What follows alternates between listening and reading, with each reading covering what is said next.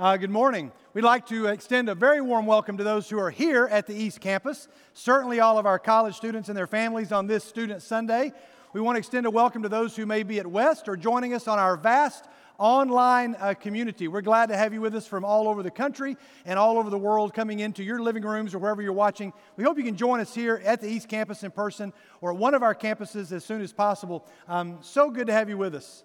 Here it is, Student Sunday, August of 1989. I found myself in the position where you are. One of the high school students said, "Now, Skid, let me get this right. You went to college in the late 1900s, right?"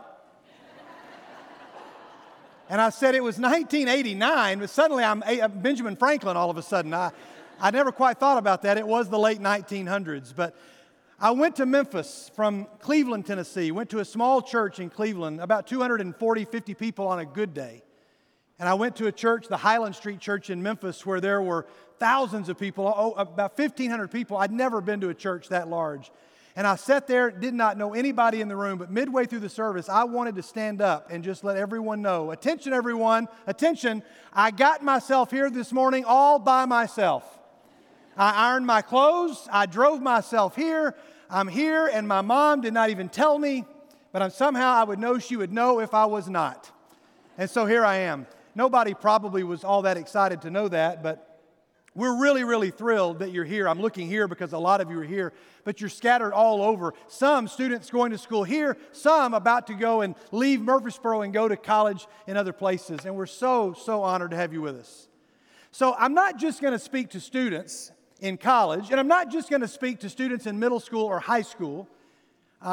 For those of you that may be visiting, our normal pulpit minister is actually out of town today, so me being here, church, is not bad news, although that's a matter for some debate, I would imagine. But David is out of town, he is traveling, and so I'm filling in this morning and honored to be with you. But I'm not just speaking to students on this Student Sunday, but everybody else can eavesdrop, because this is going to be something that maybe we all need to hear.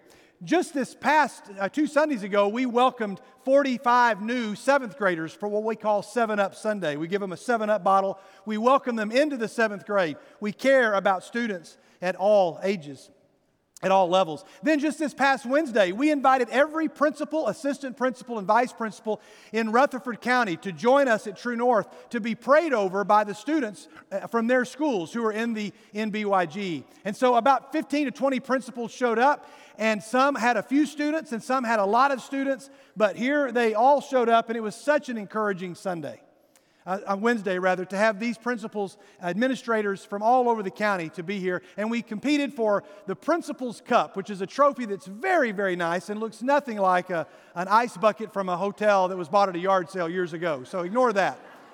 But it's full of strawberry candies that were given out by my elementary principal, Dr. Ann Culbreth, back in Cleveland, Tennessee, and we love those candies. So they still make those strawberry candies. I fill them up, and this year it was won by our very own Robert Sane. Dr. Sane is right here. Congratulations.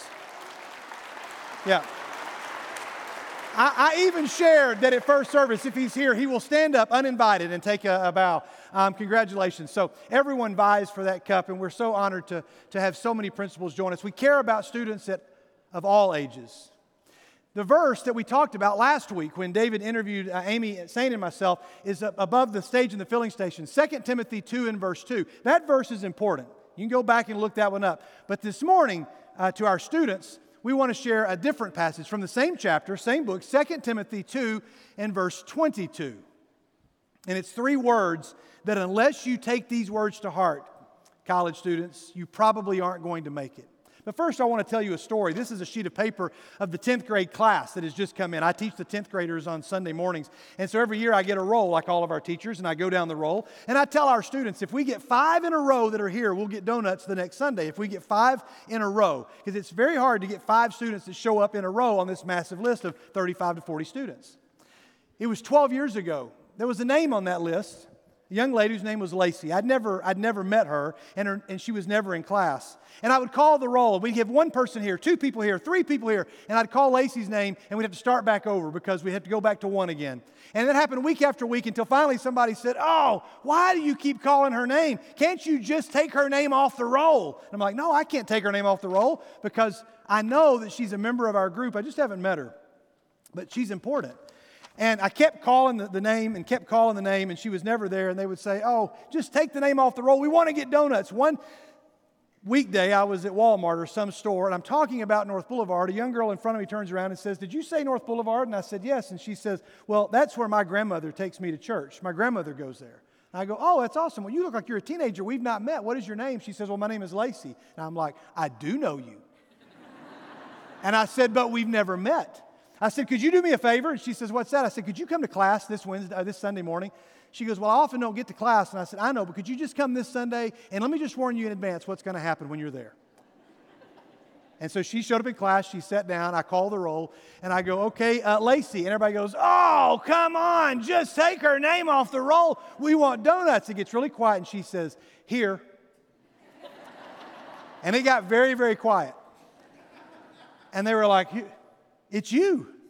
You are real. And she came to True North for several weeks.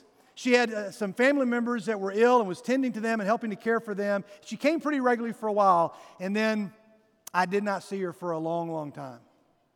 2019, the Spirit of God really laid her on my heart. It was just out of the blue because it had been 12 years, at that time 10 years, a decade before. And so I texted and I said, I had two numbers for her. And I said, Lacey, is this the Lacey that used to go to North Boulevard? This is Skid from North Boulevard. And the Spirit of God put you on my heart today. And the response I got back was, you have the wrong number, and if you contact me again, I will report you to the police for harassment. I have the screenshot of the text on my phone, no lie. And I just said, sorry, and I thought, I'm not going to reach out. Reached out to the other number a little more reluctantly, and somebody said, wrong number. And I thought, I didn't remember at the time who her grandmother was. I didn't remember the connection. I did not know people that knew who she was, and I lost track. And I thought about passages like this, wondering, where is she? And we have, hundreds of students that are coming every week. But there's every name on this roll that is important. And I thought about 2 Timothy 2 and verse 22. Now, flee the evil desires of youth and pursue righteousness, faith, love, and peace, along with those who call on the Lord out of a pure heart. Now, if I were to ask students, which I often do, what's the most important phrase of this verse? They most often will say, I guess, call on the Lord. That's probably important because it's got the Lord in it. That's important, but that's not going to happen first. That's not the most important. Well, then it's got to be maybe a pure heart? No, not the most important. Oh, it's got to be flee the evil desires of, no. Well, then it's got to be pursue righteousness and faith and love and peace. No. All of those are important, but I would argue that none of those things in that verse happen until this happens. I'll take everything else. And church, let's just say these three words together, along with those. The fleeing evil desires likely will not happen unless you are fleeing along with those. The pursuing faith and love and peace and righteousness is probably not going to happen unless you are doing it along with those. Calling on the Lord becomes difficult unless you have of those that you are along with. Now, forgive me, college students, for looking here because there's just so many of you here, but you're all over the room. And I'd be remiss if I said I'm not just talking to those on a new college campus or those in a new high school or those at a new middle school, but I'm talking to those of you that work at Nissan, those of you that work maintaining your home, those of you that are raising children, those of you that work somewhere else in an office or a cubicle. If you don't have of those, it's going to be incredibly difficult to swim against the culture. Leonard Sweet, in his book 11, the 11 indispensable relationships that every person needs, talks about this idea of a witness, that we have a great cloud of witnesses that cheer us on. But he coined a term that I like. It's the word witness. And then he says, let's call them witnesses, because they're not just people that witness along with us or see things. They're people that experience this with us. They are our those. Now, I'm not just talking about classmates or teammates or people that ride your bus or that sit at your table or it's your third period class or that sit in the cubicle across from you. No. These are people that are with you, and they're with you to stand against the culture. So when you think about famous those, let's just think about famous trios, because today we're going to talk about a pretty famous trio. Let's think about famous trios. Some immediately come to mind. And if I said, who are three people that you can't name one without naming the other? Right? I mean, these are all characters that you can't just say Snap without Crackle and Pop. Or you can't say Huey without Dewey and Louie. right? You think about these people are always seen together. These are the three, you know the chipmunks, the three that sing in really high-pitched, annoying voices, or maybe same difference here, but you can't think of one without the other. I mean, cartoons and movies, it's almost always three buddies, three pals, three friends on some big adventure together. And there's three of them that if it had just been one of them, they likely wouldn't be successful. But when I was a kid, these were some of my favorite trios.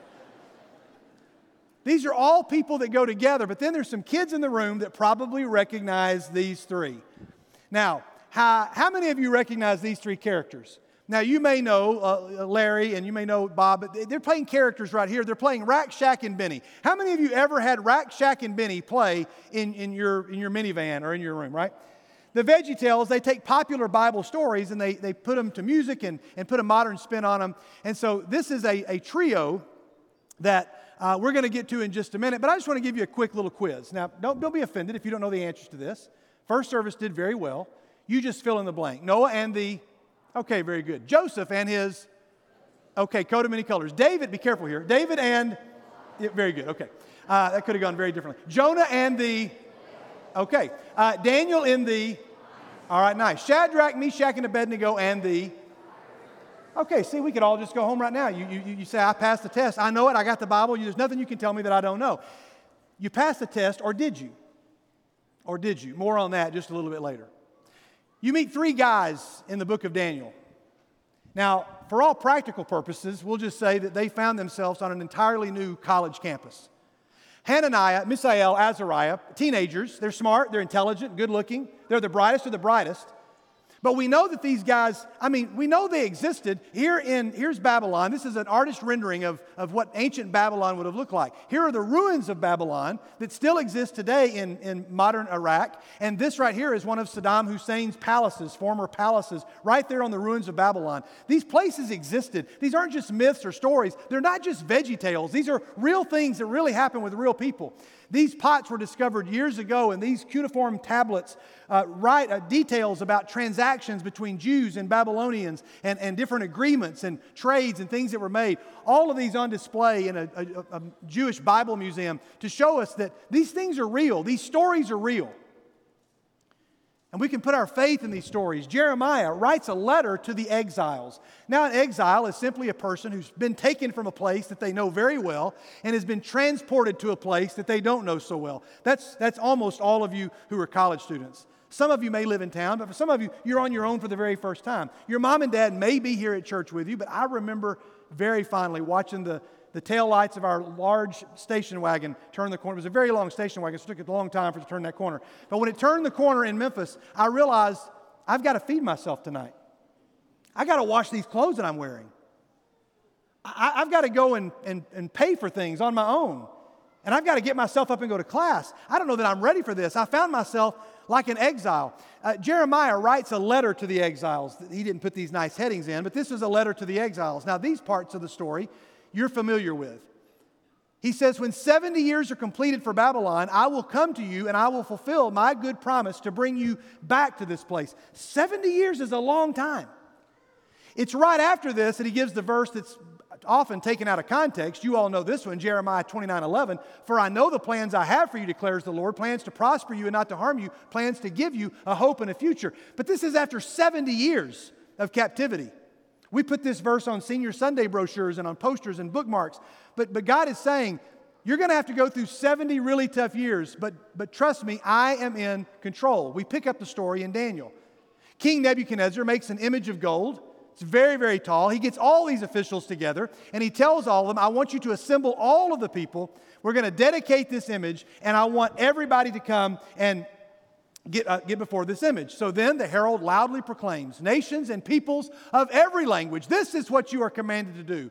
As soon as you hear the sound of all of these musical instruments, you must fall down and worship the image of gold that King Nebuchadnezzar has set up. Whoever does not fall down and worship will be immediately thrown into a blazing furnace. This isn't the kind of story you really expect to talk about with little kids.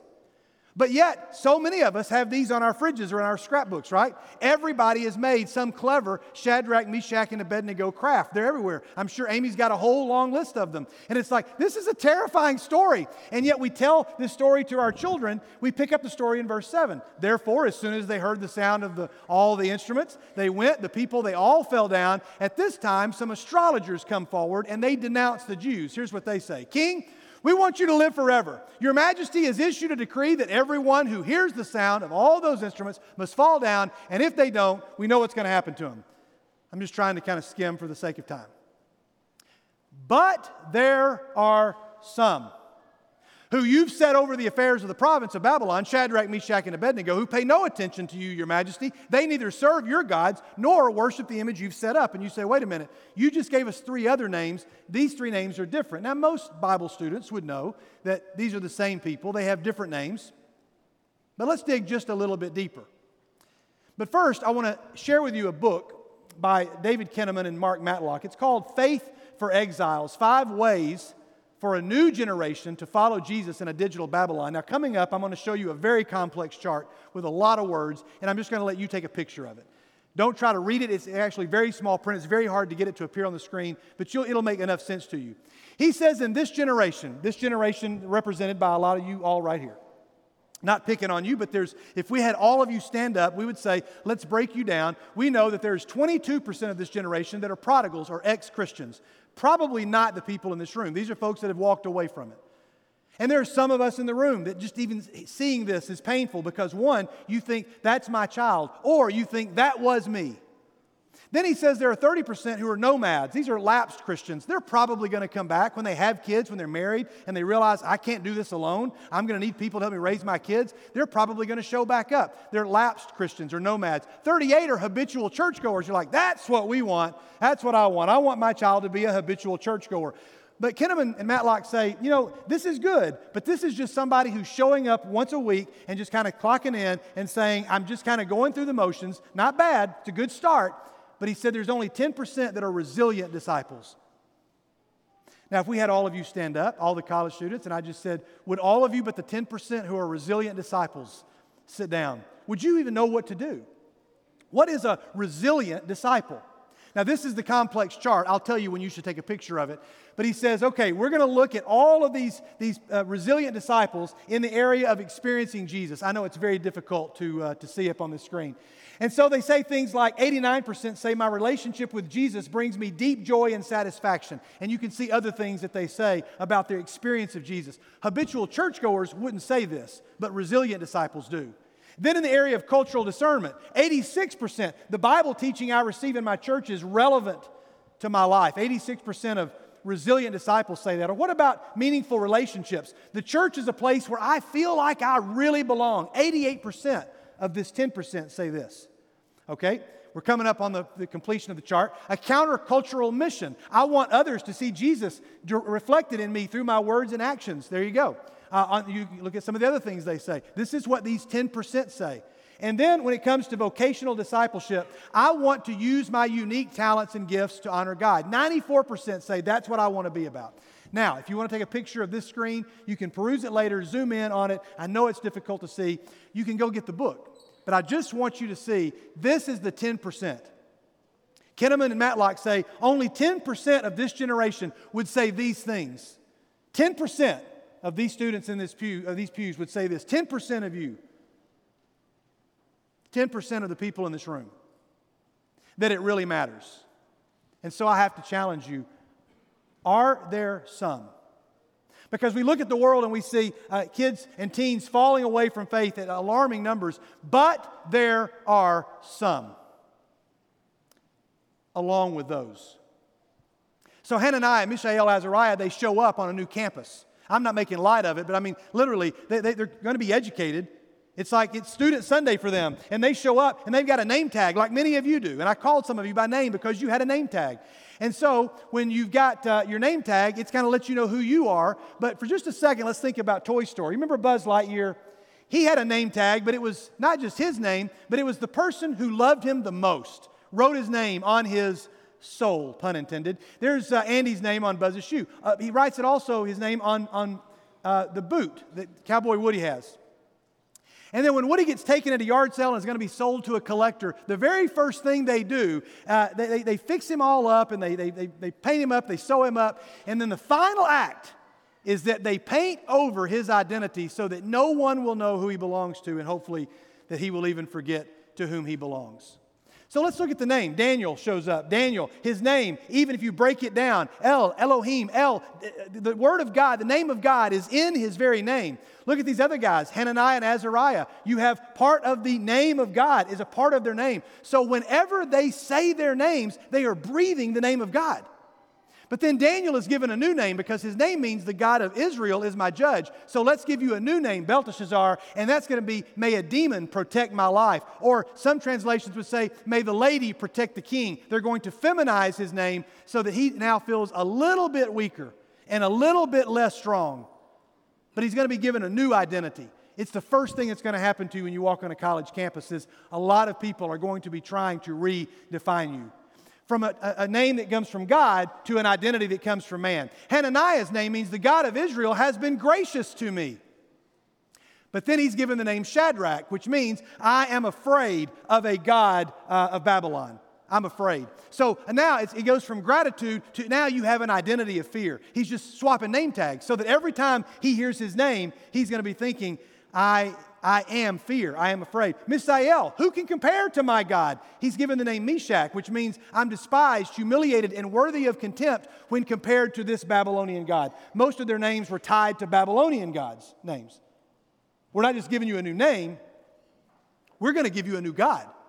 So now there's no more confidence. Now it's cowardice. And then finally, Azariah. I am the one the Lord helps, is what his name means. But Abednego, I'm a slave of Nago or Nebo, one of the Babylonian gods. And so now you go from being a son to being a slave. It's all about changing your identity.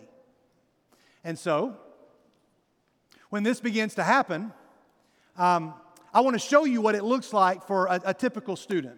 I've got one of our students, Luke. Come on up here, Luke. Luke's going to represent a high school student, middle school student. He could represent a college student. He could also represent anybody in this pew of any age, whether you went to school in the late 1900s or not. Here is Luke. And so Luke shows up, and he's going to get a name tag. And right now it says that you're a middle dad. That's nice. Good for you. He's going to show up on a new campus, and yet there's going to be a lot of competing voices. But here, so church, if you've been here at North Boulevard, you've raised your kids starting from the nursery all the way up. We talked about this last week, Amy. Let's get Sam Bagwell. Sam, would you come on up here? We've trained our students to hear the voice of God because one day they're no longer going to be able to hear mom and dad say, you should do this and this is what you are. And I talked to several parents, some of them I see in here, who said, my kid got out, they walked to their dorm, and I called them over to the window, rolled the window down, and I said those things that I said to them every time I dropped them off at school. I said to my daughter, Annabelle, when we dropped her off at Lipscomb a couple of years ago, before we left, I gave her a big hug and I told her what Andy says to Opie every day before she walked away. I said, you act like somebody. It's my one last time to say it. But what do I really want her to hear? I want her to hear the voice of God who says to him, you are my child, I love you, and you are mine. If you're the voice of God, now I'm not trying to put Sam on an unneeded pedestal, but I think if we all agreed, if we needed somebody to represent the voice of God, Sam Bagwell is a pretty good choice. So Sam, would you just say those words to him? You are my child. I love you. You are mine. That's just comforting for him to hear, even though it's a role play. And just hearing it, you're like, oh, I wish Sam would turn and say that to me, because just to hear Sam say it with that golden voice would be so comforting.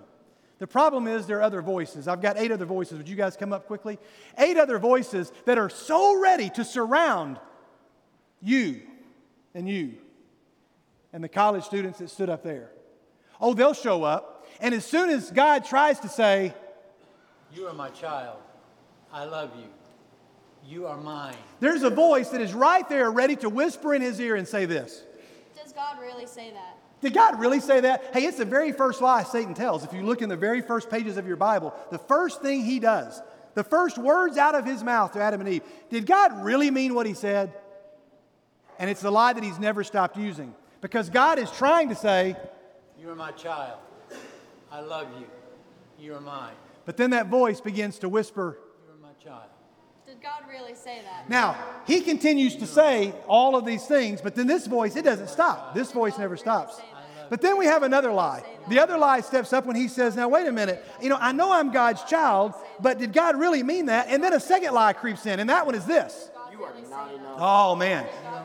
And when this one begins to happen, he begins to question, am I really God's child? But then it's another lie that shows up when all of his friends go, hey, Luke, we're all going to head out and go do this. Why don't you go and do this? And he's on a college campus and he thinks, my mom and dad are never going to find out. I'm by myself for the first time. And he hears this voice. It's not that big of a deal. Oh, yeah. Okay, maybe it's not that big of a deal. Now, church, has he stopped talking? You are my child. No, but his ability to hear him is getting much more difficult. Because once he hears those three lies, then he says, you know what, I'm going to go and do the thing that maybe, because it's not that big of a deal until he hears this one. God won't forgive that. Oh, now wait a minute. You just told me it wasn't that big of a deal, and now I'm doing this, and you said God won't forgive that. What's going on?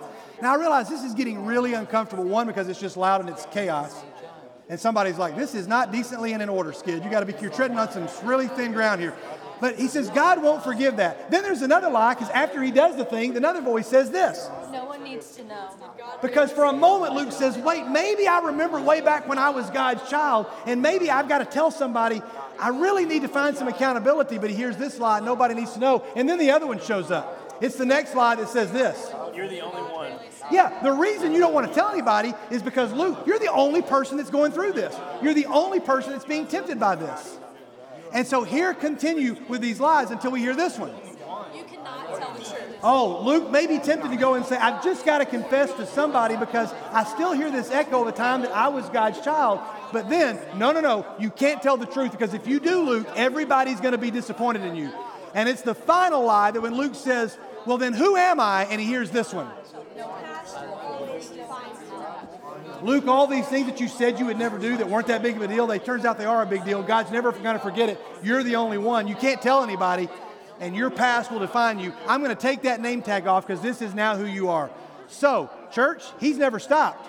But you're like, we get it, Skid. Make it stop. I can guarantee you there's students sitting here and students sitting here and people in this room that are going through this right now every hour when we're not in this auditorium, and they want it to stop as well. So how do we get it to stop? We show up for worship. And when we show up to worship, maybe one of those voices gets a little bit quieter. It doesn't stop. But then we sit and we open the Word of God. And when we open the Word of God, maybe another voice begins to get a little silent. Then we get an accountability group around us. And we say, I'm going to start sharing with some people what's going on with me in my life. Then we begin to pray. And we spend time really talking to God in prayer. And we still hear those voices, but they're getting a little bit quieter. Then maybe we get into a program like Celebrate Recovery or some other support group. And when we do that, then we have these voices that are still getting turned down. But he's still living with I can't hear what's going on there because of all of this, until he begins to open God's Word. Not just on a Sunday morning, because he's not just a habitual churchgoer. He wants to be a resilient disciple.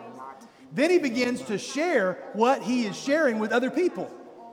And so now you got two voices. Your past will define you, and a God who says, I love you right now, forever and for always. And when he finally begins to realize that, all of those voices get turned down. And then when he is really quiet, I love you. You are mine. that's what he hears. You're my child. I love you. But it takes a whole lot. You see, just when those voices get quiet, it just makes us all feel better. But I want to tell you, for 25 years of ministry, I have students that come in, and they can't hear me when I say this. They can't hear you when you say this. They can't hear when somebody here says this, because this is all they are hearing. You're my child. I love you. You are mine. And so, that's your name tag. You're my And the child. world's going to try to give you these name tags, and you can't listen to them. I'm going to let these folks go and have a seat. I want you to have two of the guys stay with you. Everybody else can have a seat. Let's give them a hand. Sam, thank you very much. So now, I know I'm mixing metaphors. Now these guys are no longer lies that are whispering in his ear. Now they're some of his those. And I happen to know that these are two of Luke's those. They're the ones that are going to help him scrape off everything that has painted over his identity and say, this is really who loves you the most. So furious with rage, Nebuchadnezzar summons them, and he says to them, hey, I hear, is this true that you're not going to bow down? Is this true? And when you were told, when you heard the sound of all the music, that you were supposed to be, now you're going to be thrown into a blazing furnace? then what God will be able to rescue you from my hand? So here's the moment when we have this cool moment. I don't know how it went down, but let's imagine for a second the three of them got together beforehand and said, hey, we're going to go before the golden statue. We got to know what to do here. What are we going to do? Somebody goes, well, we better bow down or we'll die. No, we can't do that. Well, maybe we just act like we're tying our shoes. And we'll just kind of halfway go and tie our shoes and then like, oh, we didn't realize. And there's got to be a way out. No, we cannot bow down. I don't know whose idea it was. I don't know if all of them agreed or if one of them said, guys, we've got to stand firm. But I can almost guarantee you this. It would not have happened had it just been one of them. I don't know that. There's plenty of people in Scripture that stood up on their own. But for these three guys, where they were, I just can't believe that it would have happened had there not been a those. And so they go before the king and they say, King, they elect him as a spokesperson. Hey, you speak for us. And he goes, King, we don't need to defend ourselves. And the other guys in the back are like, yeah, tell him. If we're thrown into a blazing furnace, the God we serve will be able to deliver us from it. And there's somebody back there going, yes, amen. Praise God. But he will deliver us from your majesty's hand. And they're like, yes, tell him. But even if he does not, there had to be one of those guys in the back say, whoa, time out. All right, let's have a powwow here. Can we have a sidebar? We didn't go over this. What's this even if he does not business? We want you to know that we will not serve your gods or worship the gods that you have set up. Now, what we expect to happen is Nebuchadnezzar to go, wow, these guys are principled, their character, they stood up in the midst. These guys are awesome. They're who we thought they were. No furnace for you guys. But we know that's not exactly what happens. They get thrown into the furnace. And when they're thrown into the furnace, the guys throwing them in, they die, and there they are. The speech that we wanted was that once they stood up, things were going to be okay. That's bad math. Bad math says you have faith in God and God loves you, then that's going to equal an easy life. That's not exactly true, and there's a story on every pew that lets you know that that's not the way it always plays out. There's no promise in Scripture that links your faith to an absence of difficulty, but there are hundreds of promises that link your faith to the presence of God in the fire. He says, I'm going to come and stand in the fire with you. Even Nebuchadnezzar takes notice, and he says, hey, wait a minute. He says, didn't we take these guys that wouldn't bow down? We have this image that I didn't have a flannel board big enough to recreate this for you all this morning, but this is the way I first heard this story. And so I have to ask the question, what exactly is worship? Because these guys say, we're not going to bow down. Listen very carefully and really quickly to the folks that are sitting here. When I was growing up, no fault of the church I grew up in. I love my home church. I just kind of grew up with an understanding that this was worship. This is a random bulletin from a random church. It's not the one I grew up in. I just pulled it off the internet. But I just thought this is worship. That's worship. As a matter of fact, this is when worship happens. And this is where it happens. And it's an hour on Sunday. For me, it was an hour on Sunday night and an hour on Wednesday. And if I didn't have that, I probably wouldn't be standing before you now. I'm deeply thankful for that. But for me, that was worship. But the best definition I've ever been given is this one. And students here may want to take a picture of this because you're going to need to file this one away. Worship is not 30, 40 minutes on a Sunday morning. Worship is a conviction that shapes all of life's choices so as to declare to everyone who might be aware that God is your ultimate good and what He gives you matters more than anything that you might define as essential for meaningful life. So you worship on a Friday night when your friends say, hey, we're all going to go see this movie, and you say, I don't know that I can go and do that. Why? Because Jesus is Lord. You do that when there's some other temptation in front of you and you say, you know what, I can't go that path. Why not? Because Jesus is Lord. And it's extremely difficult, very difficult, if there's not a those for you to go along with. Let's make this definition more simple. You worship God every time you act differently because of what God has done for you. Not when you sing a song on a Sunday morning, as encouraging as that is. This is just the huddle.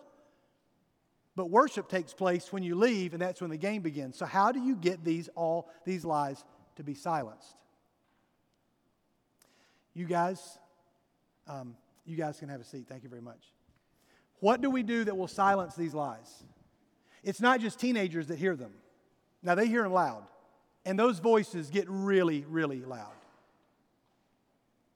We do that with a very simple name of Jesus. Let me illustrate it for you this way. When Shadrach, Meshach, and Abednego are there in the furnace, they are remembering their playlist. They've got verses that say, but now this is what the Lord says.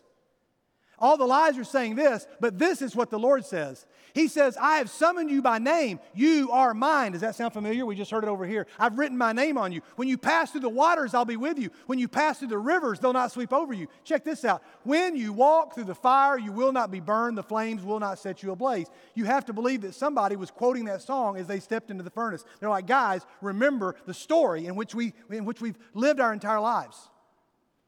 We're going to be in the furnace, and God's going to rescue us. But even if He does not, we're not going to bow down, because our identity, the one who loves us more than anything else, has written His name on us. And so we now have to go back to this challenge. Beware of trying to fit into any group where the price of admission is acting as though the things of God mean nothing to you. And it's going to happen time and time again. The king then leaps to his feet and he says, wait, weren't there 3 men that were tied up that we threw into the fire? Yes, your majesty. But look, I see 4 of them. And the 4th one is like a son of the gods. Then the king shows up and he gives the speech after the furnace that we hoped he would give before the furnace. He goes, guys, come out of there. He brings them out, and there's no smell of smoke. And he says, praise be to the God of Shadrach, Meshach, and Abednego, who has sent His angel and rescued His servants. They trusted Him. They defied the king's command. They were willing to give up their lives rather than serve or worship any god except their own God. And then he says this, for no other God can save in this way. That was the speech they wanted on the front end of the furnace. So church, we have to go back to our test now.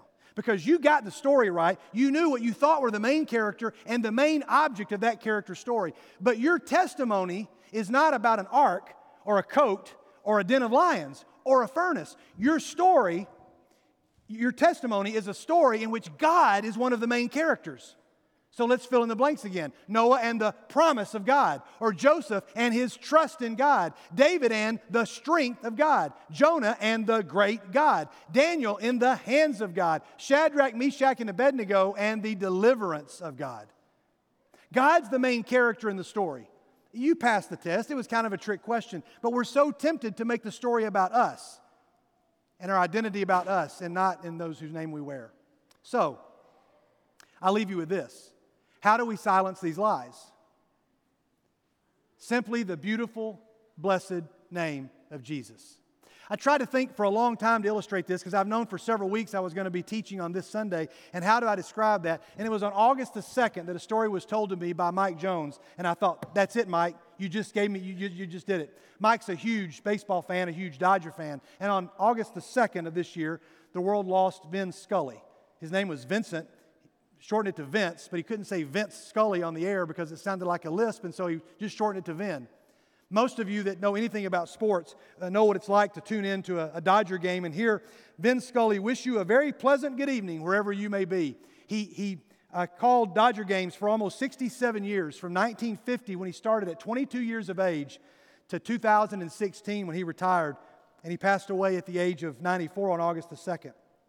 The Dodgers moved to L.A. in 1958, and they played in the Coliseum. I didn't know that until just this week. They played initially in the Coliseum. Huge. Instead of 30,000 at a baseball game, they can now hold like 90,000 would be at a game. And you're sitting so far away, you literally can't see what's going on.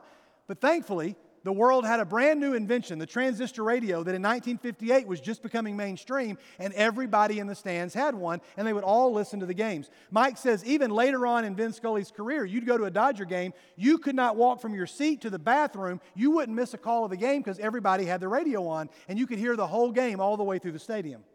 In 1958, Vin Scully, it was a game that was happening in the late 50s, and Vin said, I knew that on that night, the umpire, Frank Sikori, it was his birthday. And he thought, I want to just try a little experiment. So he said to everybody listening, hey, I understand that a lot of you are listening on these newfangled transistor radios. So how about when I give the signal, you all shout, happy birthday, Frank, because that's his birthday. Vin said, I could have embarrassed myself because I had no idea if it would work. But he gave the signal, and then almost 75,000 people yell out in unison, happy birthday, Frank. The umpire has to call a break during the game. He's so stunned. He has no idea that nobody knows it's his birthday, let alone all the people there in the stadium. And Vin Scully said, I then realized that, wow, people were listening and they were ready to go. So I want to try something that I'm not sure if it's going to work. But we'll just try something as we kind of wrap up. I want to illustrate this in one final way. Some of you here, you may know who you are. Let's try something. 1, 2, 3. Now the rest of you are confused, and before you say, wait a minute, I believe that too, why am I still sitting? You need to know, this is very exciting because I had no idea. You all stay standing for just a moment, if you're so inclined. I put these, there's about 100 of these sprinkled throughout the auditorium that say, please open and read this card before today's sermon. We stuck them, most of them, in the Bibles in your pew. I asked several people, do you think people are going to open it and read it? And if you read it, what would you do? And several people said, well, it tells you that after the end of the sermon, I'm going to count to 3. You're going to stand up and say, Jesus is Lord. You don't have to shout. You just have to stand up and say it. If you're not up to this challenge, you can hand it to somebody else, or you can ask somebody to say it with you. I'm just really curious. Is there anybody here who thought that you might be the only person standing up? Even though I mentioned in the card, you will not be the only person. There's at least 4 hands that said, how many of you worried about it the whole sermon? The whole sermon, you're like, I don't know that I can do this. I don't want to be the only person to stand up and do this. This is going to be terrifying. But then you followed the instructions and you stood up and you did it anyway. Now you're only going to be standing for a few more seconds. But I want to ask you this question, church.